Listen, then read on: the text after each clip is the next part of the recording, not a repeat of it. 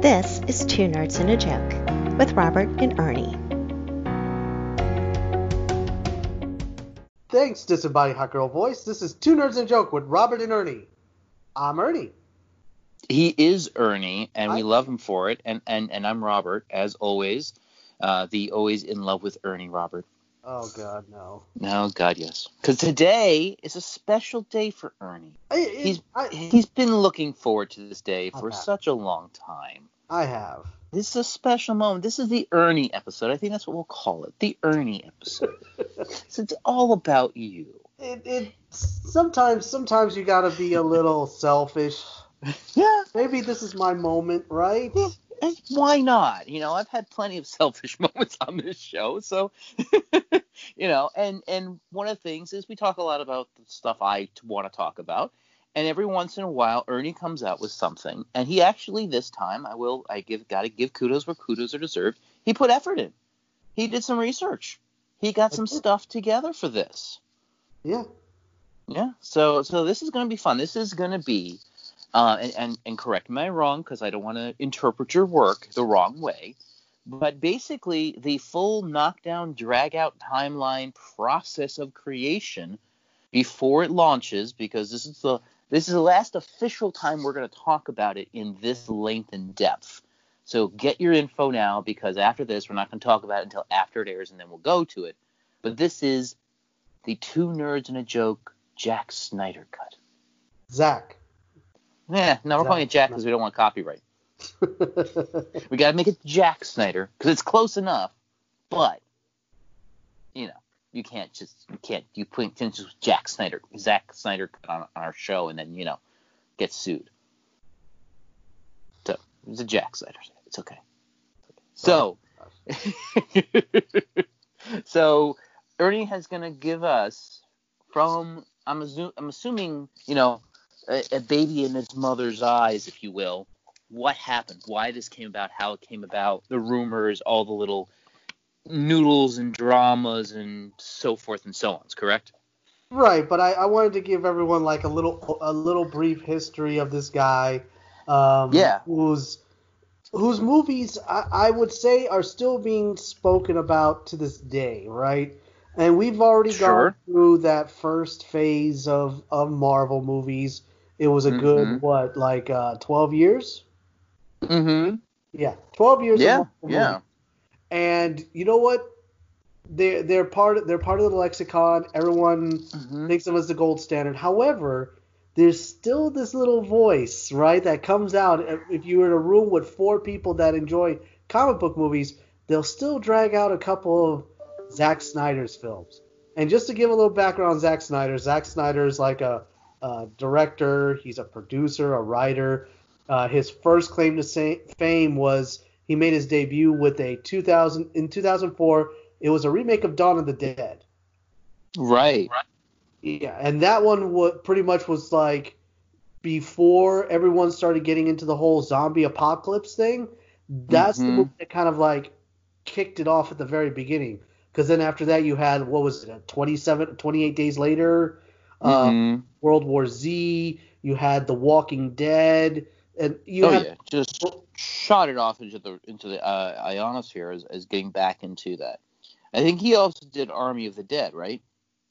It doesn't say that, but I'll go through some of the movies that he's done. But that was his kickoff, was 2004, Dawn of the Dead. Of course, that's a remake of an older film, Dawn of the Dead, but he kind of updated it, did some visuals in it that were just like mind blowing, right? And it kind of like reinvigorated that whole genre. But you're probably right. He probably did have something to do with Army of the Dead. I'll take a look to see here on the list. But then he went on. That was in 2004. So then in 2007, he did 300. Which is my personal favorite of his. I mean, I like a lot of the stuff he does. And I will say, out of all the directors I know, I think he's one of the ones that I know the most of, right? Like, I could say I know a lot of his movies, just in general. Right. So 2007, he gets 300, and that really does well in the movie theaters. Mind you, it does well enough to get picked on and a spoof made of it also a few years later. think it was called Meet the Spartans or something like that. Yeah, one of those. And sadly, I don't mind a good spoof. I there are some spoofs that are really good, but if you're gonna do a good spoof, do a good spoof. Don't do a stupid spoof. Don't make it obnoxious. I Well, mean, that was also in the same vein there's of a the fine scary line. movie franchise.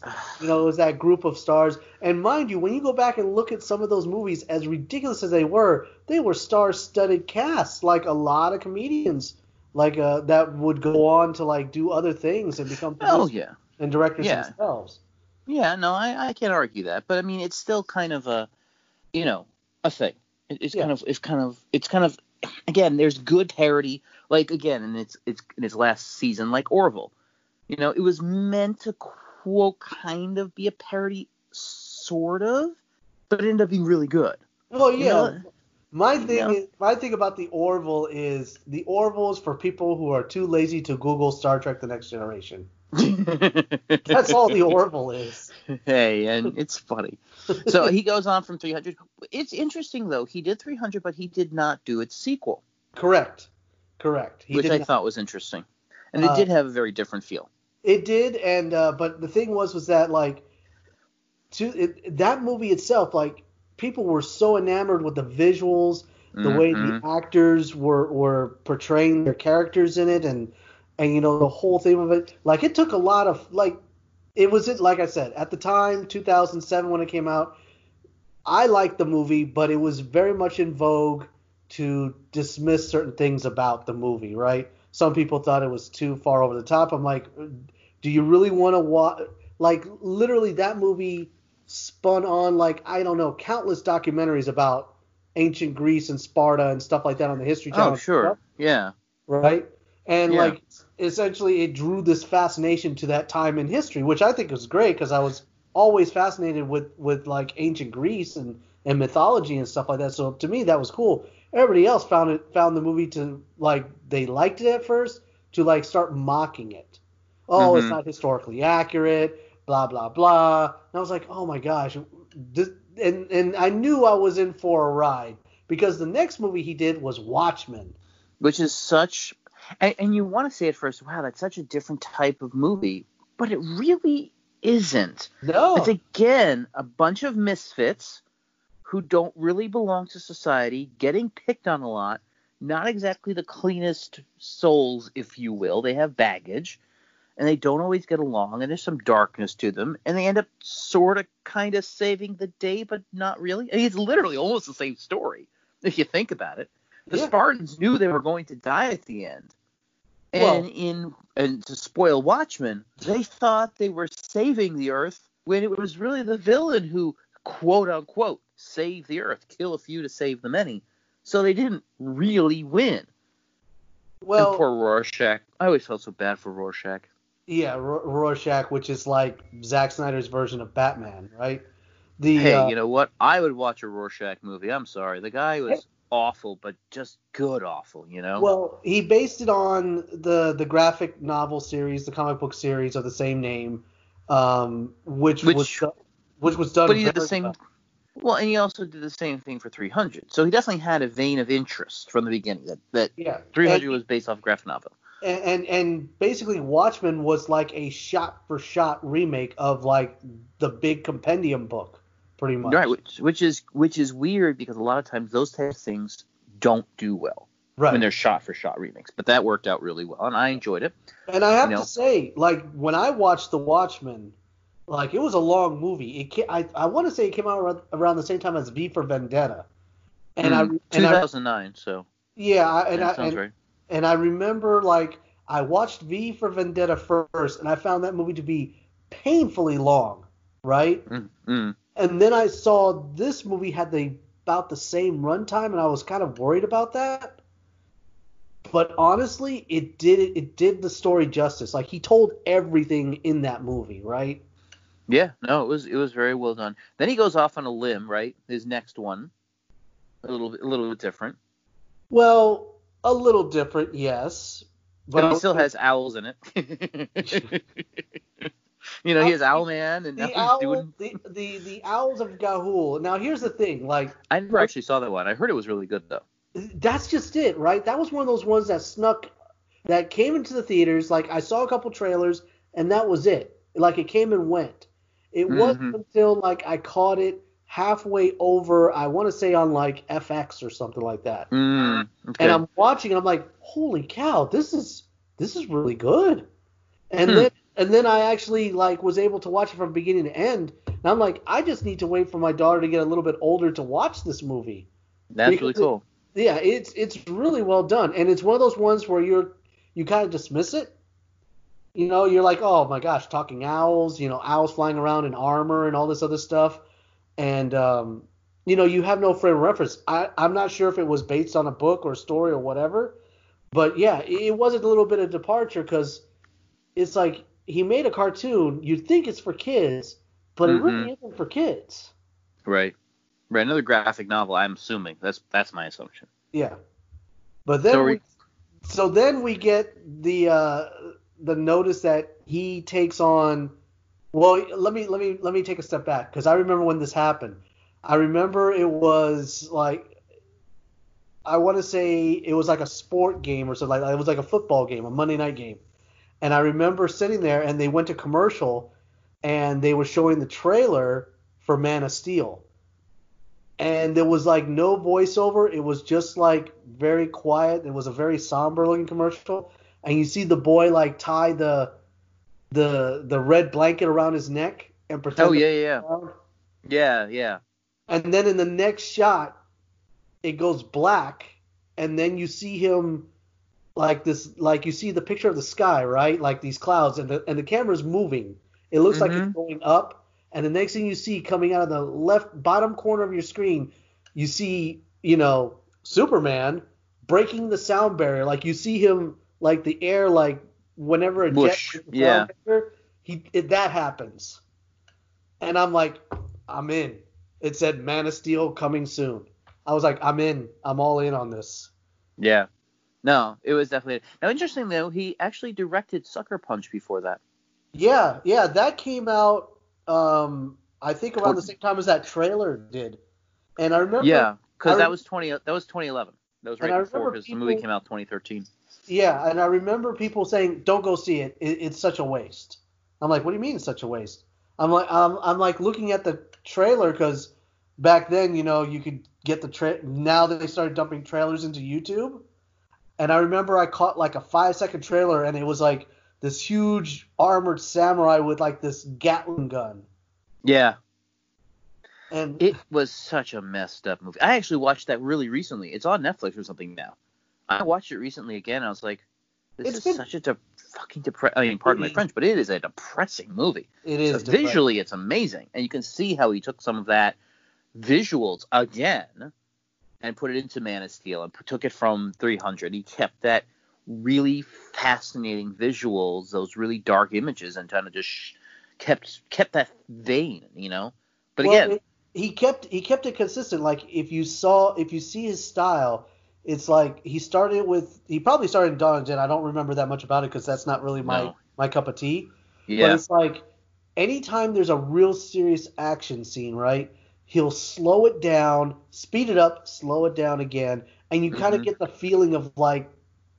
Like in 300, it was like the combat, There's King Leonidas, like he'll do a quick move, like he'll shove the spear into like the belly of this dude, and then he'll duck back as his blade like grazes the top of his helmet, like in slow motion, and then it goes back to normal speed again. Right. He did it in Watchmen also. Yeah. When what's his name? Oh gosh, the guy in the owl suit. Oh yeah, Owlman. Yeah, well, I know want to say the guy's name. I didn't want to say Owl. Yeah.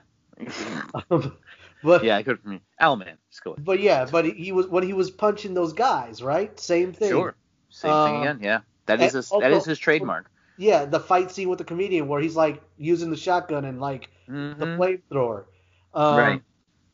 Then you go to Man of Steel. Same thing. Well, I'm sorry, I'm jumping ahead.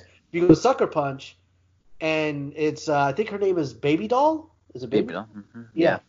Yeah, and she does the fight scenes where she's like doing these crazy acrobatics with this samurai sword, and it's just like it slows down, speeds up, slows down, speed up, and then like you can see like the damage that's being inflicted by her. Mm-hmm. Yeah, no, very cool stuff. Man of Steel, they do it too. Yeah, he did it, especially for me. Man of Steel.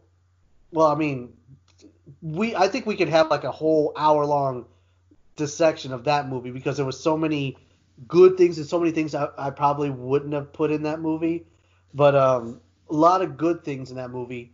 One of the things I thought that was really true to life was when they called in the Air National Guard to like try to stop the Kryptonians, and the planes that they use. Those are legit tactics. That's how they move.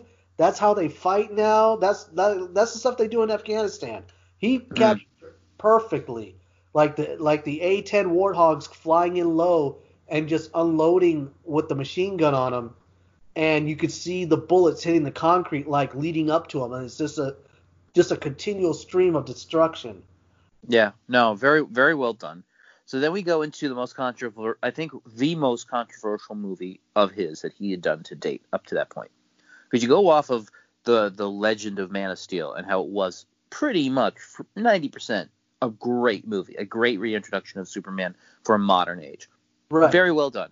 Maybe not 100% perfect, but very well done, right? Right. And then you move into BVS. Right, which everyone thought, hey, we're going to get a Man of Steel Part 2, right? And he's like, no, I have this whole plan. Trust me, you're going to love it. And it's Batman v Superman, Dawn of Justice, right? Mm-hmm.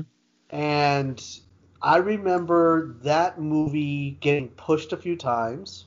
Mm-hmm. And it ended up coming out in 2016.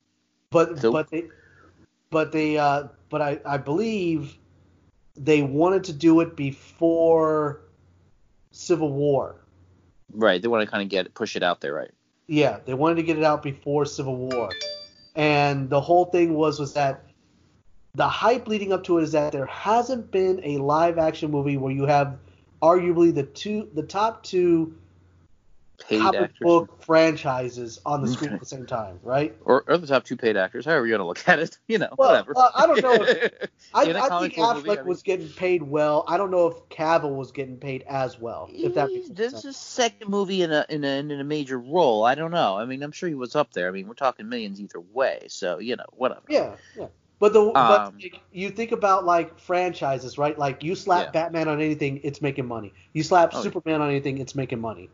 Oh, yeah. Now, what's interesting is that movie kind of led to an interesting trend for Zack Snyder, which is where he started talking about versions of his movie. Because there's officially 3 versions, I believe, at least of that movie.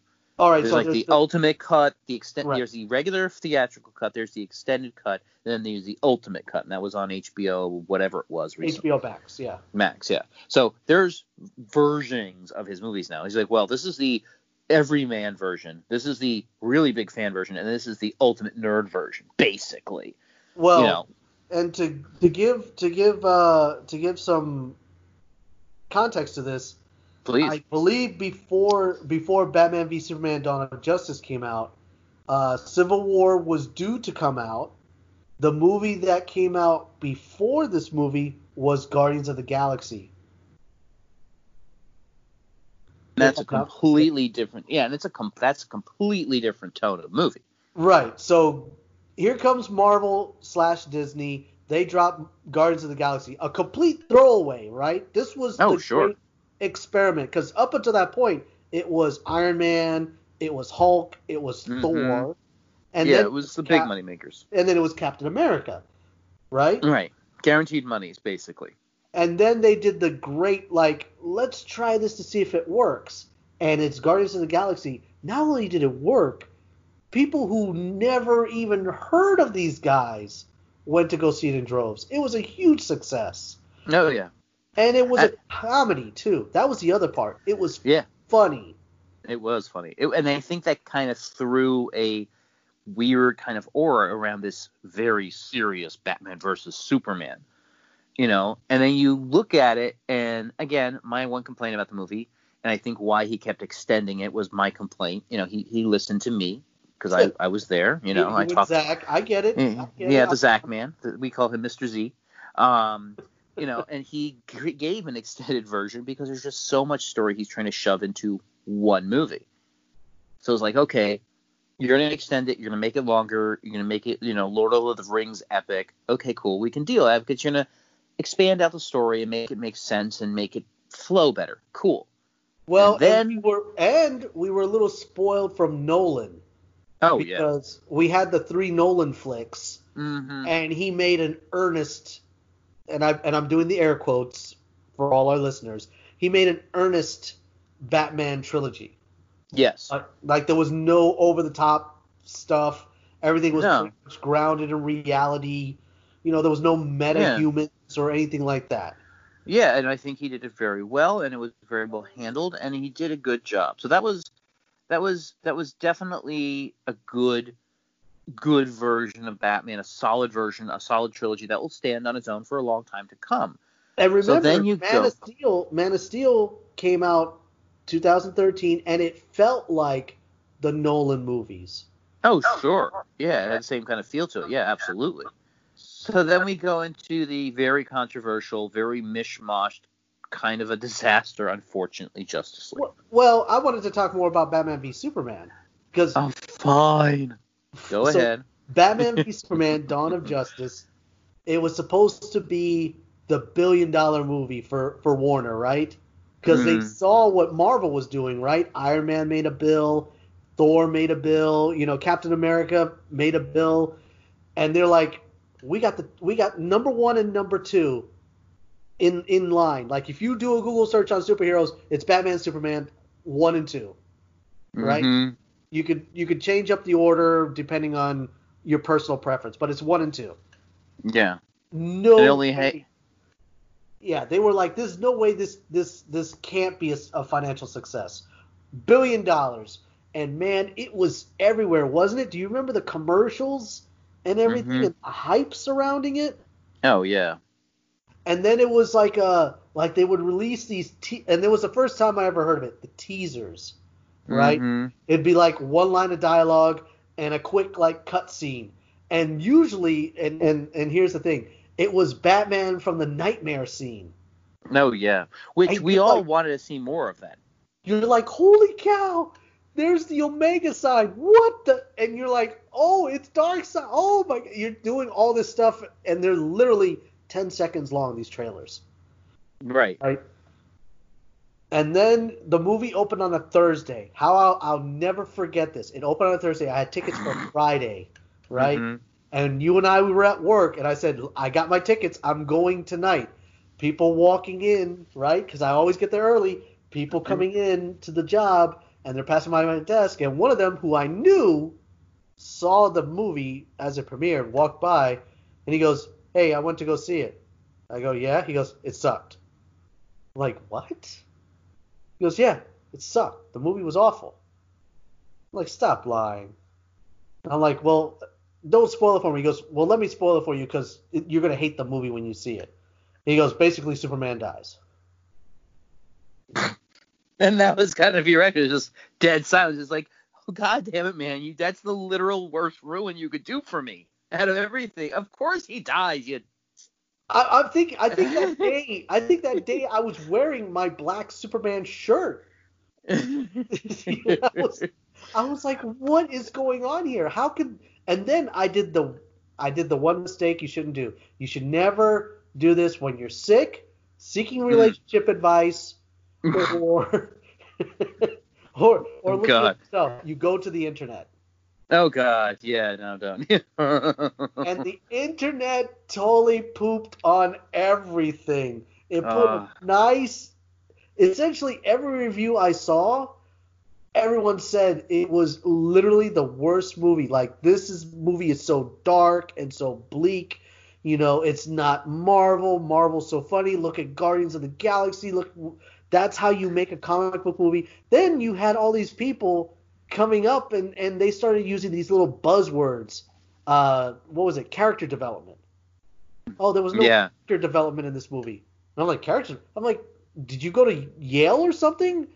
Uh, You, they were trying to find reasons why it wasn't a Marvel movie. When a Marvel movie doesn't have any more character development than a DC movie, come on, guys. I'm sorry. It's a comic book movie. Get over yourselves. so This then, isn't, The Notebook. yeah, like for me, and this has been my big bugaboo. For me to like a movie, it doesn't have to like be an Academy Award winning film for me to like a movie. Oh, if it doesn't have an award behind it, I won't watch Exactly. it. Like for me, that doesn't impress me at Yeah. all, right? No, yeah. That's more along the lines of like when the movie's been out for a while, you can stick it to your friends and say, "See, told you it was a good movie. It won an award," right? Oh, sure. And I've watched some of these movies that won awards, and I was like, that was awful. Why would that win anything? Yeah, yeah, dude. I think one of the worst ones. Well, to me, I have two examples. One example was the time when Saving Private Ryan got snubbed for Young Shakespeare in Love, and I had to see why Saving Private Ryan lost to this movie. So I watched Young Shakespeare in Love, and let me tell you, that was a bad movie. Wait, Shakespeare, not Young, you just mean Shakespeare in Love? Probably Shakespeare in Love or Young Shakespeare. Yeah, I don't know. It was something like It was that. Shakespeare in Love. I know. I watched the movie. I enjoyed it, but it was no Private Ryan. But that's just it. Like they said, this is the best movie that came out this year. Sorry, Steven Spielberg. The movie that you made that will be replayed ad nauseum every year, at least 3 times a year, and spin off like another set of like TV shows and documentaries and other movies that measure up to your movie. Yeah. Mm-hmm. Yeah. Yeah. So then you get this, and I mean everyone was dumping on it. Even directors were dumping on it, calling out stuff that they would have never done. One of the worst things that I saw was, why did you need the opening act of telling the Batman origin story? We already know Batman's origin story. Get to the point, right? And I'm like, the Batman origin story at the beginning of the film is 5 minutes long. I thought it was shorter than that. It probably is, but literally it's the first 5 minutes of the movie, right? Yeah. No, I take that back. Isn't the first part of the movie the... No, it is that. Yes, you're right. Mm-hmm. Yes, yeah, it's a graveyard scene. Yeah.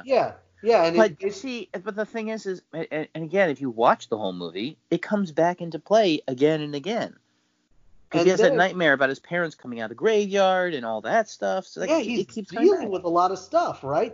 Right. It's the context. Zach is giving you context of why this guy is so messed up. Why would anyone in their right mind dress up like a bat and go out and fight crime unless there's something seriously wrong with him, right? Mm-hmm. And that's basically what he's trying to convey in that it was so traumatic. And even during the funeral, the kid couldn't find any peace in it because, he runs away and falls into the cave full of bats, right? And it's basically terrified. Yeah. Then it jumps ahead, and essentially you get the fight scene from Man of Steel, and you're like, oh my God, this is really good how they crossed this over, right? You get to... Yeah.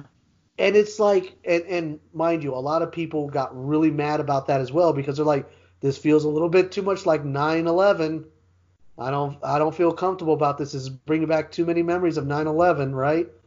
People walking in the street, with the cloud of dust from the concrete and everything. Yeah, no, I mean, I can understand that, but that's kind of the point. I mean, not to be a direct comparison, but kind of like the epicness of it and how the little people suffered, and that's where Batman was coming from. That's the point. Right. Gods are fighting in the sky, and the little people are getting trampled on. Right, and that was one of the things that the comic book nerds, and I hate to call this guy out because I really do enjoy his work, Kevin Smith. He basically felt that in Man of Steel that was way too much. The fight scene in Metropolis. Why didn't Superman take him to the middle of the desert and fight him in the desert? And I'm like, well, then the story doesn't make sense because Zod wants to kill all the people that he loves. He loves Metropolis. He loves the people of Metropolis.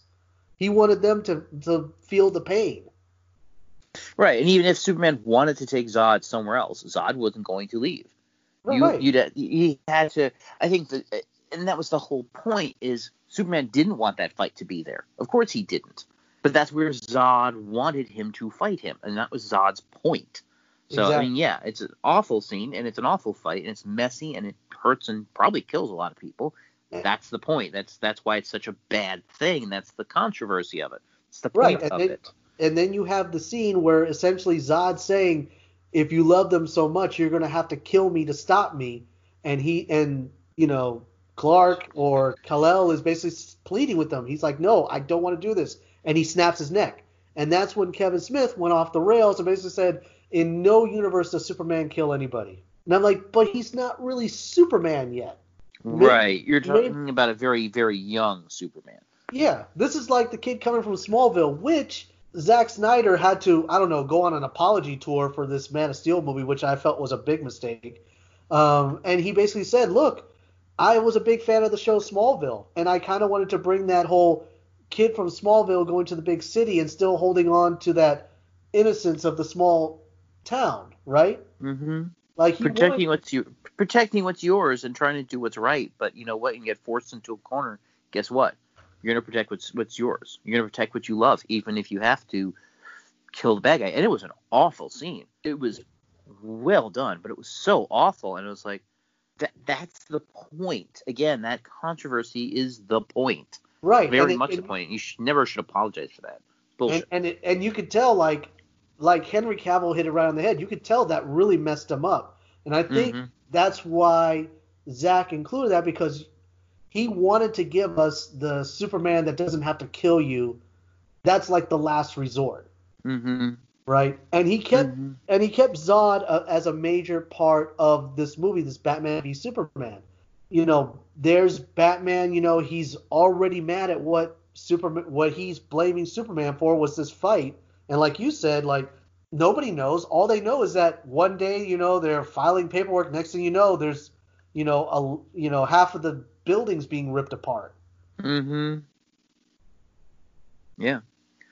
And then you go from this into Justice League, because the correlations there are there, right? Because they give you a little bit of the taste in BVS that there needs to be something bigger. We need to get others. You see the files, which I think that was really well done. I really enjoyed. Oh, there's these files with little symbols, and you know who they are. You're like, oh, that's so cool. And people pooped on that as well, because they were like, how this isn't the way the comic books were designed. Like the comic books, they're not following the right sequence. I'm like, but if you have a Superman, then you don't need a Justice League, right?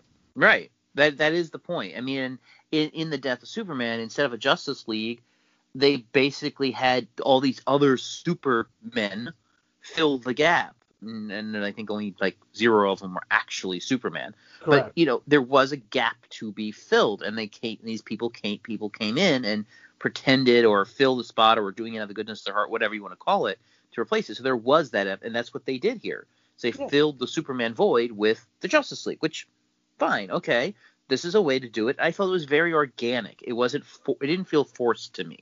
No, you know what I'm saying? Because you're not forcing this team together because they are needed.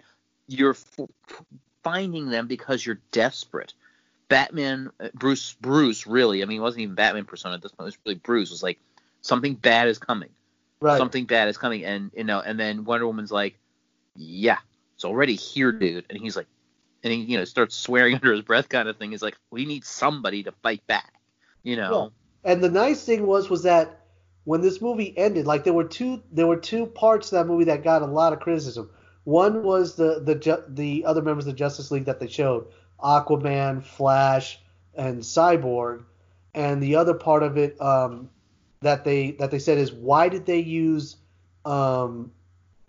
bring in Doomsday, and why was Zod Doomsday? In the comic books, Doomsday wasn't Zod, and I had to explain. I can't tell you how many times I had to explain to people. I'm like, the reason why Zack Snyder did that was because you had to make Doomsday a Kryptonian, or mix of Kryptonian human blood, like basically an abomination. Abomination, right?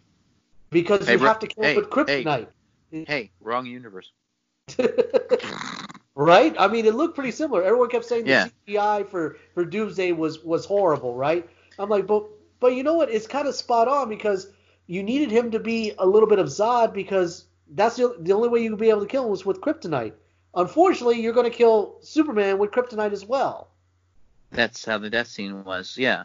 Because Yeah. in the comics, if I remember correctly, I mean, again, Superman dies. I mean, big shock, we know. But, Well, spoiler alert if you're living under a rock. But, yeah, if anyone not familiar with Doomsday, basically the more energy you put at him, the stronger he gets. He's kind of right. like the Hulk. Yeah, yeah. So basically what ends up happening, if I remember correctly in the comics, is he basically gets strapped to a meteorite and flown into space. So Doomsday doesn't die. No. He just gets thrown into space and said, all right, you're somebody else's problem now. I mean, Yeah. that's literally what happens to the poor guy. I mean, Yeah. not that I feel that bad for him, but still, and Superman dies and so forth and so on. So we get there. We get the Justice League going. And so now, again. But then that movie ends, right? Right. And then they say, and then everyone pans it critically. Like, it made $700 million box office, Mm-hmm. and they called it a failure because it didn't hit $1 billion like they anticipated. And Warner Brothers even said, we wanted $1 billion movie. Now, at the same time that this was going out, you had the interview that Affleck and Cavill are doing. Oh, God, yeah. And remember, that was a bigger disaster than the movie. Well, and then they were like, well, I forgot basically Affleck said, look, I think we as actors did a phenomenal job. He goes, I dare you to point out a better on-screen depiction of Bruce Wayne and Batman than what I just did. Because remember, everyone knocked on Nolan's Batman because Christian Bale was like a twig and he had a voice, right? Yeah. Yeah, he wasn't huge and muscular. In the comic books, Bruce Wayne's a big dude. Mm-hmm. He's like Affleck's size. Yeah, Affleck did a great job. Affleck had a rockin' bod for that, He really fit the style. Yeah, he fit the style. And Cavill did as well. Like, if you go back and you look at Christopher Reeves, Cavill looks like a Christopher Reeves, except way more muscular. Oh, yeah. And it's all natural. Yeah. So, like, and the announcers were like, and the whole thing was that people kept saying, I couldn't get behind the movie because Batman should have killed him, but because he said Martha. Oh, God, the Martha controversy, yeah. Right. And then I had to explain it again. I'm like, the reason why was because, remember, throughout the whole movie, he always kept referring to Superman as the alien, it. Mm-hmm. And it wasn't until that point that when Lois said Martha's his mother, it clicked in. Yeah. Because they weren't, again, Superman didn't want to kill Batman. He had no interest in killing Batman. No. He was just like, look, you need to stop. And it was, obviously Lex Luthor, again, very Lex Luthor move. So, those haters on this version of Lex, come on. It's the perfect freaking plan. Who do you get to kill each other but the two smartest people who are the only two who could kill each other? Literally, he wants Superman dead. The only way to do it is to find someone who's pissed off enough and smart enough to figure out a way to kill Superman. And guess what you need to kill Superman is the one thing he finds. And who does he give it to? Oops, he gets stolen by Bruce Wayne. Batman. Yeah, Bruce Wayne. Come on. It's a perfect, it's a great plan. Everyone kept saying, oh, it's garbage. Lex Luthor should have never been able to find out that Batman and Bruce Wayne were the same person. I'm like, are you really kidding me at this point? Think of Batman. That version of Batman that we saw had been around for a while. That's like middle-aged Batman. It's not Batman. This is middle-aged Batman. So he'd been around for a few years. Who else in the city would have disposable income to create tanks, planes, boats, and all those gadgets? Bruce Wayne. I mean, hell, Lex Luthor uncovered Diana was Wonder Woman, for God's sake, and that's a lot harder to figure out. Exactly. It was like one picture. He could figure that out. I think he was fine. I think it was well within his stuff to figure that out. I mean, with the encryptions and all the stuff he was doing, that was all him. He didn't have lackeys doing that stuff. He was doing all of that himself. And he was that smart. And not only was he smart, but he was also a little twisted because what they cut out of the theatrical runs was a lot of scenes which you see in the other cuts, which is where he's keeping a like a, what would you call it, a diary, and he keeps drawing these mother boxes in there. So obviously he came into contact with the mother box, or he's like working with the mother box at Star Labs or something like that, right? Something happened, yeah. And something like taps into his mind, and he's connected to Darkseid. Right, which we never really get a true understanding of in any of the cuts. It's like one of those ultimate mysteries. You're like, what the hell is that connection? And you never really get it. But then you go into they tease it in the nightmare scene, and yes, everyone was like, if we could have more of the nightmare scene, we would have liked the movie more. And I'm like, I get it, but Zack Snyder didn't have that intention, right? There's another movie, guys. There's another movie. It's okay. Yeah. So then You'll get after more. the movie okay. dropped, and everyone got upset, and everyone's like coming at me. I think you remember this, right? Like every day there was somebody new. Oh, you heard how bad Zack Snyder did? Oh, did you see that article on how awful? Like everybody wanted Zack Snyder to be removed from all the movies, right? Because he said, look, right now I'm like almost done shooting Justice League, and it's going to be 2 movies. But in the meanwhile, my friend here, David Ayer, is going to come out with the Suicide Squad. Which also got pooped on. Well, remember, the first set of trailers, it was very dark, right? Oh, yeah. You know, you got the I'm going to hurt you really, really bad, and it's Jared Leto and the Joker, and you're like, holy cow, this is insane. They're really going all in this universe. I'm in, right? But then it changed. Then they dropped the Bohemian Rhapsody trailer, and I'm like, wait a minute. What happened with the darkness and everything? This looks like are they trying to do Guardians of the Galaxy?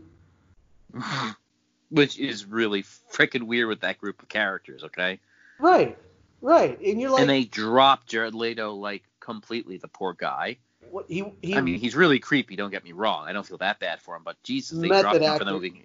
Remember, he just got an Oscar from Dallas Buyers Club for being he was portraying a transsexual woman, so it was a man that became a woman with AIDS.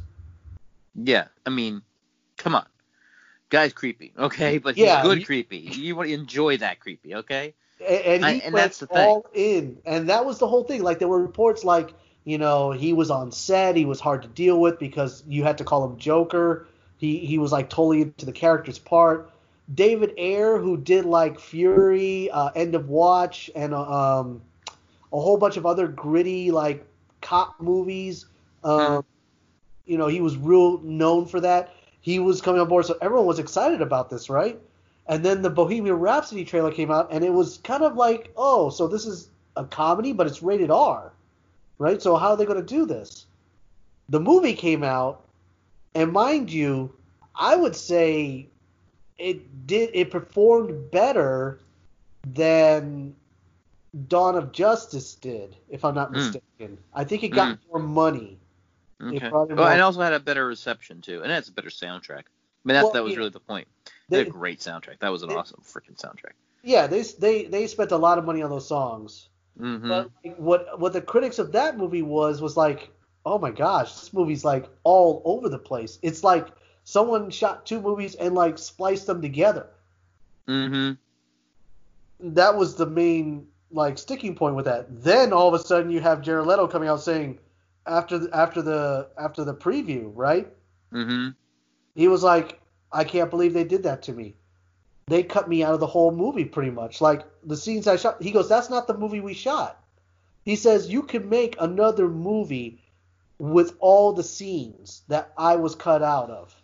And they never did anything with it. I mean, they gave you a little extended cut. They gave you a couple extra scenes, but they really didn't do anything.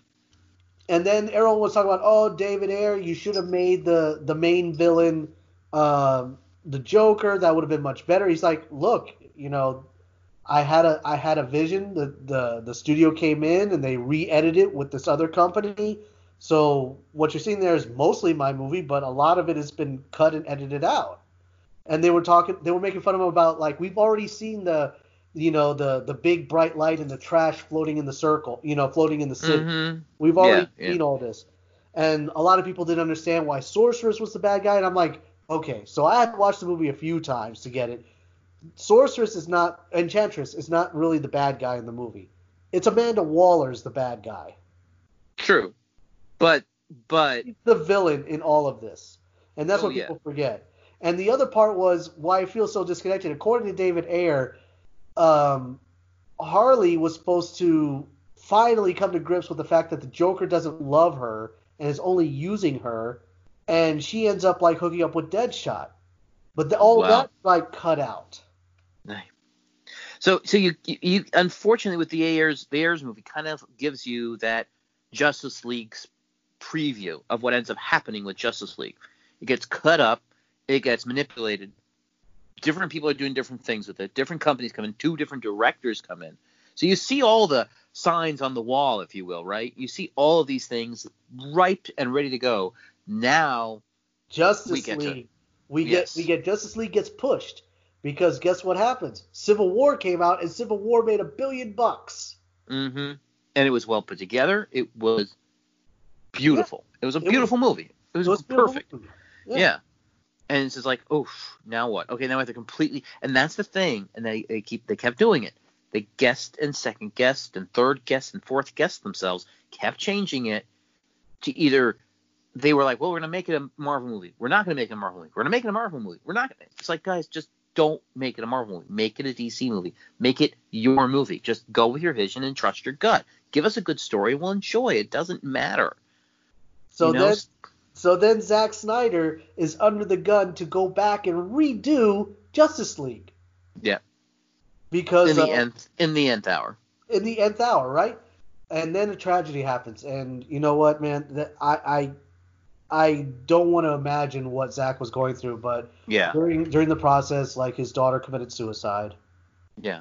And this screwed him up, and it made him just in a very bad place, and he couldn't do it.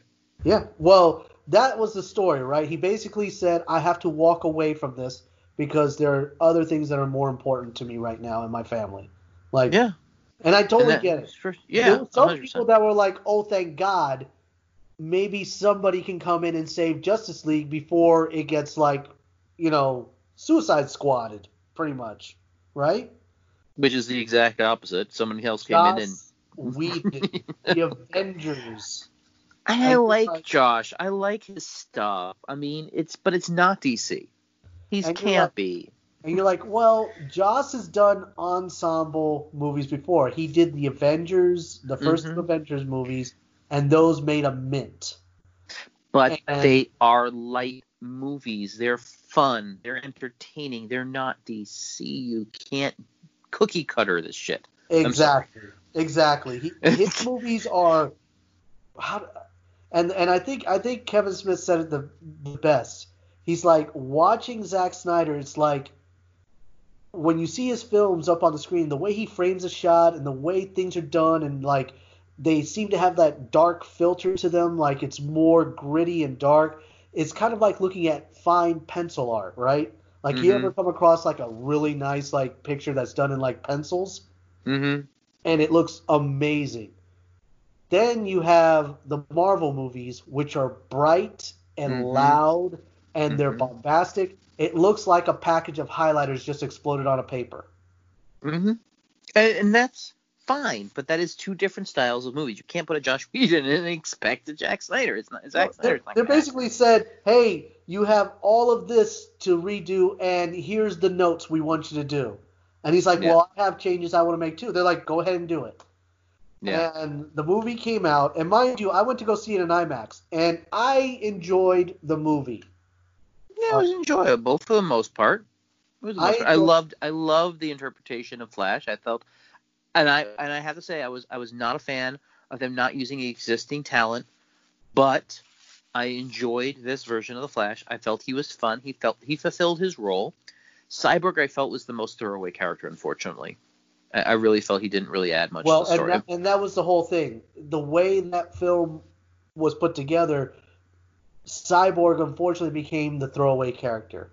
Yeah, unfortunately. Yeah. So now the movie comes out. It's a disaster, unfortunately. Well, yes. However, it is received well because it has all the happy stuff in it, right? At the beginning, Wonder Woman saves like a school full of people. Well, I take a step back. At the beginning of it, it definitely feels like a Zack Snyder film. He's setting it up, basically saying, look, since the death of Superman, like essentially the world has gone to crap. Everyone's angry. Everyone hates everyone. And you're kind of feeling like, wow, that feels like right now, right? Like, there's no hope in the world or anything else, and it was all tied to Superman. Superman brought hope, right? Yeah. And then you have Wonder Woman, breaking into the museum and saving the kids from being blown up. And you're like, wow. And they have that amazing scene where she basically like deflects all of these bullets. This guy's like shooting at, like, what, 5 feet away? Yeah. Showing her powers off. Basically showing her powers off. Yeah. And then it cuts to Themyscira, the home of the Amazons. And you have a battle scene there. You're introduced to the bad guy in the film. Yep. Everyone, once again, they were like, really? They could have done something better than the CGI mess, right? And they got a great voice actor, Ciarán Hinds, to do it, right? Oh, sure. Yeah. He sounded great. Yeah, he has a great deep voice, right? And you're like, okay, perfect voice casting for this character, right? Steppenwolf. I knew Steppenwolf because I remember the New Gods books that DC had put out, right? Which had Darkseid, Steppenwolf, it was just like, basically it's when Jack Kirby left Marvel, went to DC, and was like, screw you, Stan Lee, look what I just created. You know what I mean? It was kind of like one of those things, and it was amazing. Oh, yeah. This whole fight scene, you have parademons coming out of boom tubes, and everything's all happening, and you're like, wow, this movie's pretty intense. It's not like Batman v Superman at all. Right? Yeah, completely different feel, which is great. And it's bright. It's like there's action happening in the day. You have Batman like going after this parademon at night on rooftops. It's just all over the place, right? And then it gets to the ending, and you're like, all right, Superman comes back and saves the day. Right? Yeah, he does his thing. They actually put in the music from the original Superman trilogy when you see him for the first time. Which is a nice homage, I felt. I mean, that was sweet. That was kind of cool. Okay, cool. And then the movie's over, and you're like, okay, all right, I guess that's it for Justice League then. You kind of felt like that. And then credits roll, and then they have the extra scene. Right, which is a great scene. Oh, my gosh, what a scene that is. And I like telling the story because, like, only the true nerds stayed behind. Everybody else got up and walked out, right? Oh, of course, right. We're all sitting there, and I'm in the IMAX, and I'm watching this, and I see and you see the boat in the harbor, and then you see it from the back, and you see the two swords and the bandana flapping in the breeze. Right? That's such a great scene, too. It's like, of course his bandana's flapping. Why not? And I'm just sad they didn't. Again, one of those moments where I wish they used the CW character, but fine, I'll take him. He wasn't a bad choice. And then like they show him like coming up the stairs of the boat, and I'm like, oh, and I took a deep breath. Some moron over my right shoulder said, "Deadpool?" I'm like, no, Deathstroke, man. It's Slade. Come on, Wilson, not Wade Wilson. Slade. Close. It's close. But yeah, no. Same kind of character, just a lot less humor. That's all. And he took off the mask, and it was I'll butcher his name forever, but he is the perfect casting for that character. He's the right build. He's got the right look. You put a little patch over the eye.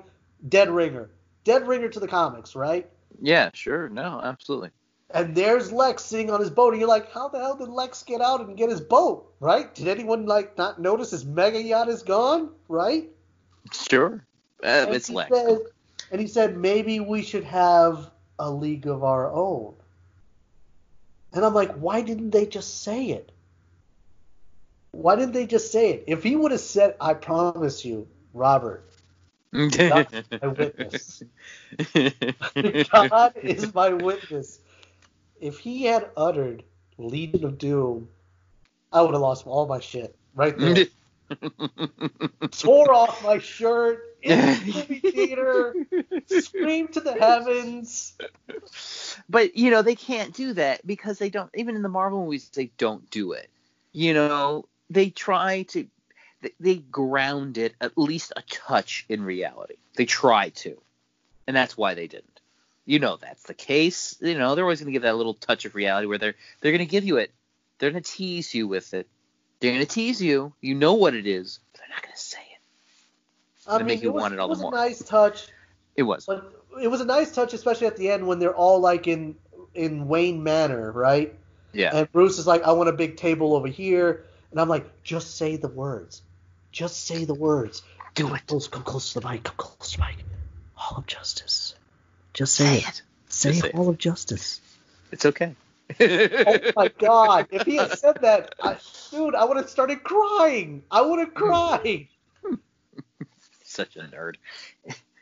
But no, they don't do any of that, and I'm like, no. Well, obviously Zach is not in charge at this point of the story, right? Right. Because he would totally do it.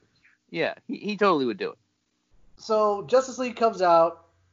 It does its numbers, and it's a mediocre movie at best. And they say that movie underperformed because you had the whole what again, I hate quoting this guy, but he's like the guy right now. Kevin Smith called it the holy trinity of superheroes on the screen at the same time. Yeah. Wonder Woman, Batman, and Superman. Yeah. He's like, the Flash, okay, he does well on TV. It's a great show. I'm a fan of it. Standalone movie with Ezra Miller. Ezra's a great kid, great actor. And the whole thing was like, at that time, everyone was going to get a movie. Yeah, right. And he was like, Cyborg, I have to see like the standalone movie because this movie didn't do him any justice. No pun intended. But then they started calling it Justice League. Because basically, Joss was like, well, they're giving me Batgirl. Or Batwoman. Out of all the characters. I want to say it was one of the two. It was either Batgirl or Batwoman. Which is a difference. There are two different characters. Yes. Technically they are, yes. Yeah, technically. But I can't remember which one it was. But apparently, like, that was part of the deal for him to come over was they were going to let him do it. I want to say it was Batgirl. I want to say it was Batgirl because everyone was like, oh, what he did with Buffy and everything, the Vampire Slayer. That was awesome and everything. It was teenage angst. It was a good show, don't get me wrong, but it was teenage angsty a little bit. Come on. Of course. But I mean, it made a genre, right? Oh, because, sure. He basically took a movie that did okay in the movies and made a show, and the show is way more popular than the movie ever was. It was a much better thing. Yeah, oh no, absolutely. Yeah. But you then okay, so now you have you start calling this the Justice League, right? Yes. Basically tongue in cheek, right? And I'm thinking like he was basically looking at it as kind of like, I don't know, have you ever like worked on something and then somebody else, you had to pass it on to somebody else to finish and they just did a half-assed job just to finish it? Sure. Yeah. That's what I think happened here. He was just like, hey, this isn't going to be all on me. I could just blame it on him. If it does well, then yes, it was me. Right. If it doesn't do so well, it's, I wasn't the only one. It's mostly him. Yeah. Mostly him. Mostly him. And so now I think a big part of what happens next is Zach saying, you know what? I'm going to finish my movie because you guys ruined it. Well, I guess in 2000, and I'll go back to my timeline here. So that was 2016, correct? Mm-hmm. So what happened was there was a director's cut that was rumored to be still at Warner Brothers. Right, and that went on for 8 months easily. Yes, easily. Everybody. And then some people who had podcasts had people on their shows who are in the business. They work for Warner Brothers. They work in the movie divisions, and usually whenever someone makes a movie of this magnitude, the studio would like him to release a rough cut version of it without all the special effects, just to get an idea of what their investment is going to look like, right? Sure. So one of the people that was there, I want to say it was Mel Brooks' son, Max. Okay. Max Brooks. Okay. He was there, and I mean, our listeners will tell me if I'm wrong on this, but the story goes is that he goes on this podcast and he basically says, look, the movie that I saw there at the studio was way different. It was so much darker. And the guy said, well, can I ask you something? He said, well, I have NDAs that are still in place. Sure, so I can't tell you everything, So I but can't tell you everything. One of the things he said was there were other heroes that were supposed to make their appearance in the movie that weren't put in. And he said, well, can you name one? He goes, he's a shapeshifter. And he goes, and he was the general from the other two movies. And I'm like, Yep. Martian Manhunter, are you kidding me? He was going to be in the movie? And then he goes on to say, yes, and there was also another one. This other hero already had a movie and it didn't do well. I put two and two together, Green Lantern. That would have been amazing. I'm like, oh my God, Hal Jordan, Green Lantern in the Justice League. And then I remember... That's what's supposed to be. It's in the frickin' DC logo. It's also in the trailer, remember? Mm-hmm. And you hear the voice, and it's not Steppenwolf's voice. And that was the other thing he said. He said that voice is not Steppenwolf. It's Darkseid. Right. There's no Kryptonians, no Lanterns. I'm like, oh my God. Yeah. My mind was blowing. He was like, yeah, Steppenwolf looked completely different. He said in what we saw. But everything was pre-visual effects. He said he looked completely different. He looked more menacing, more nightmarish is what he said. And they're like, so you said Darkseid, so you see him? He goes, yeah, you get a brief look at him at the very end when they lose. And he goes, wait, who lose? He goes, oh yeah, they don't win at the end. He goes, Wonder Woman cuts off Steppenwolf's head, and a boom tube opens up, and Darkseid comes down, and the screen goes black. So they pull an Endgame basically. Or they pull no, was it no, not Endgame. They pull Infinity Wars. They pull an Infinity Wars, which is perfect. Which would have been it was supposed to be perfect. 2 parts. Justice League Part 1, Justice League Part 2. Part 1, basically they end up losing. And Darkseid makes his appearance, and they get their butts handed to them. They get their butts handed to him because he's able to turn Superman to his side. Interesting. I'm not sure how that would work, but sure. With the anti-life equation. And he's wearing the black and silver suit, because that was one of the other questions he asked him. So they literally turned Superman bad, I guess, if you will. Basically, what we all wanted to see was injustice. That's what we all wanted to see. Yeah. We played the video game and we loved it. We want to see it on the big screen, for God's sake. They said that fight scene with the armies at the beginning with Steppenwolf, it wasn't with Steppenwolf, it was a young Darkseid. And he wasn't called Darkseid then, he was called Axios or whatever. It was before he became Darkseid.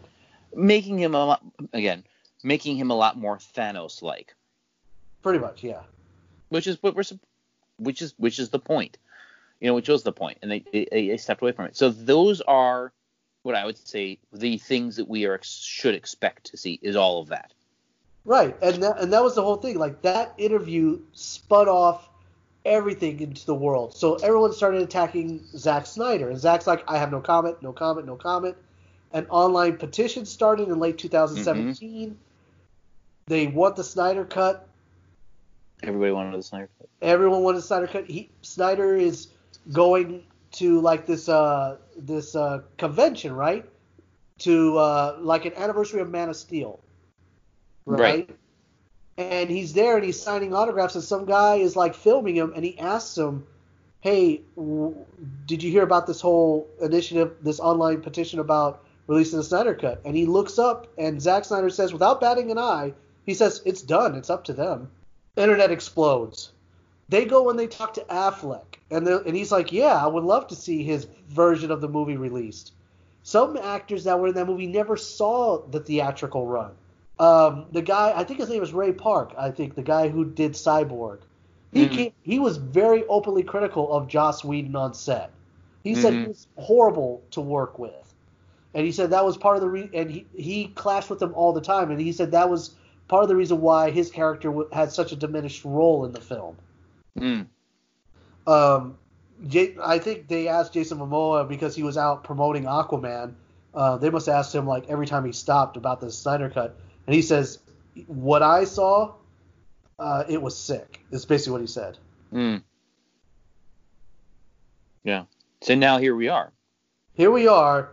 So it was just a couple months ago, right, when they basically had another screening with Zack Snyder and a lot of his friends, where he was going to watch Man of Steel on Zoom, and you could join him, right? Mhm. And it was afterwards of the Q&A, and one of the people asked, what about the Snyder Cut? And he says, well, I have a special surprise for you guys. And sure enough, Henry Cavill joins the Zoom meeting. Mm. And so Zach asks Henry, what should we do? He goes, I think we should release it. He goes, well, you guys got your wish. I'm going to release it, because at this point, HBO already said, here's $40 million, finish your movie. Yeah. They had the money for it. Why not? Let's make $1 billion. Let's prove them all wrong. Yeah. Yeah. And that's where we're at with HBO. Yeah. HBO is going to put it on. This will be the first of its kind, right? I would say. Mhm. Have you ever heard of this ever happening before? No. Well, we live in unique times, so I think that's partially why we're able to get to experience this. And I think that's a big part of it, is that we're able to experience it this way because of the times we're living in. So I think that's part of the coolness of it is, yeah, there's a lot of negativity and a lot of bad things happening, but I think this is kind of what can come out of it is this level of movie that is only going to be released through a streaming service. That's something that's been petitioned for years at this point, basically. So there you go. I mean, there's going to be so many twists and turns in this movie, and from my understanding, that it's really going to be closer to a 4-hour flick. Which, It's like again, people are going to be fine with. And I don't know. Last I heard that he was going to release it in parts, kind of like a mini series, and drop like 4 episodes, like one a week, and you Okay. can watch it. I don't know. To me, We'll see. I don't have enough time off. I really don't. I don't have enough time off. But to give you an idea how deep this goes, the fandom, because this really is a testament to fans. Because a lot of people, I think this holds special for a certain type of fan. Because if it had just been a movie, oh, this is just a movie, I think this would have gone away, right? Sure. Oh yeah. But something about the fans that would not let this go. And one of the things that I saw was a posting that this guy did in 2019 November, and it's profanity laced, but I'll skip over the profanities.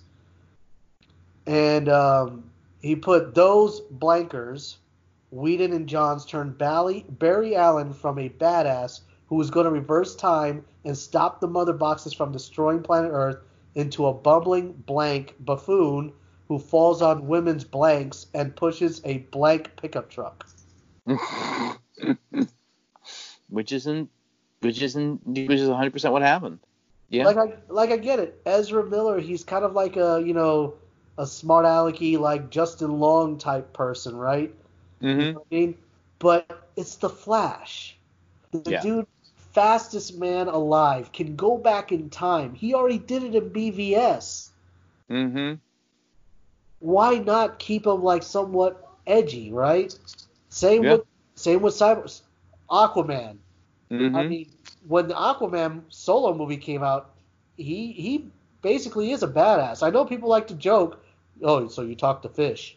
You know what I mean? It was like that joke. But it was funny, but he still was a badass, so funny was part of it. Yeah, and I And I remember that was one of the criticisms too that I saw from a very prominent film critic.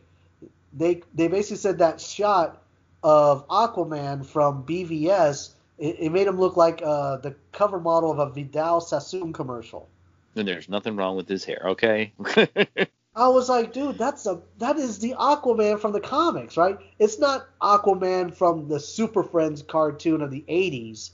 No. You know what I mean? This is the guy from the comics. Yeah. Yeah. So here's there you go, guys. Exactly what you never wanted.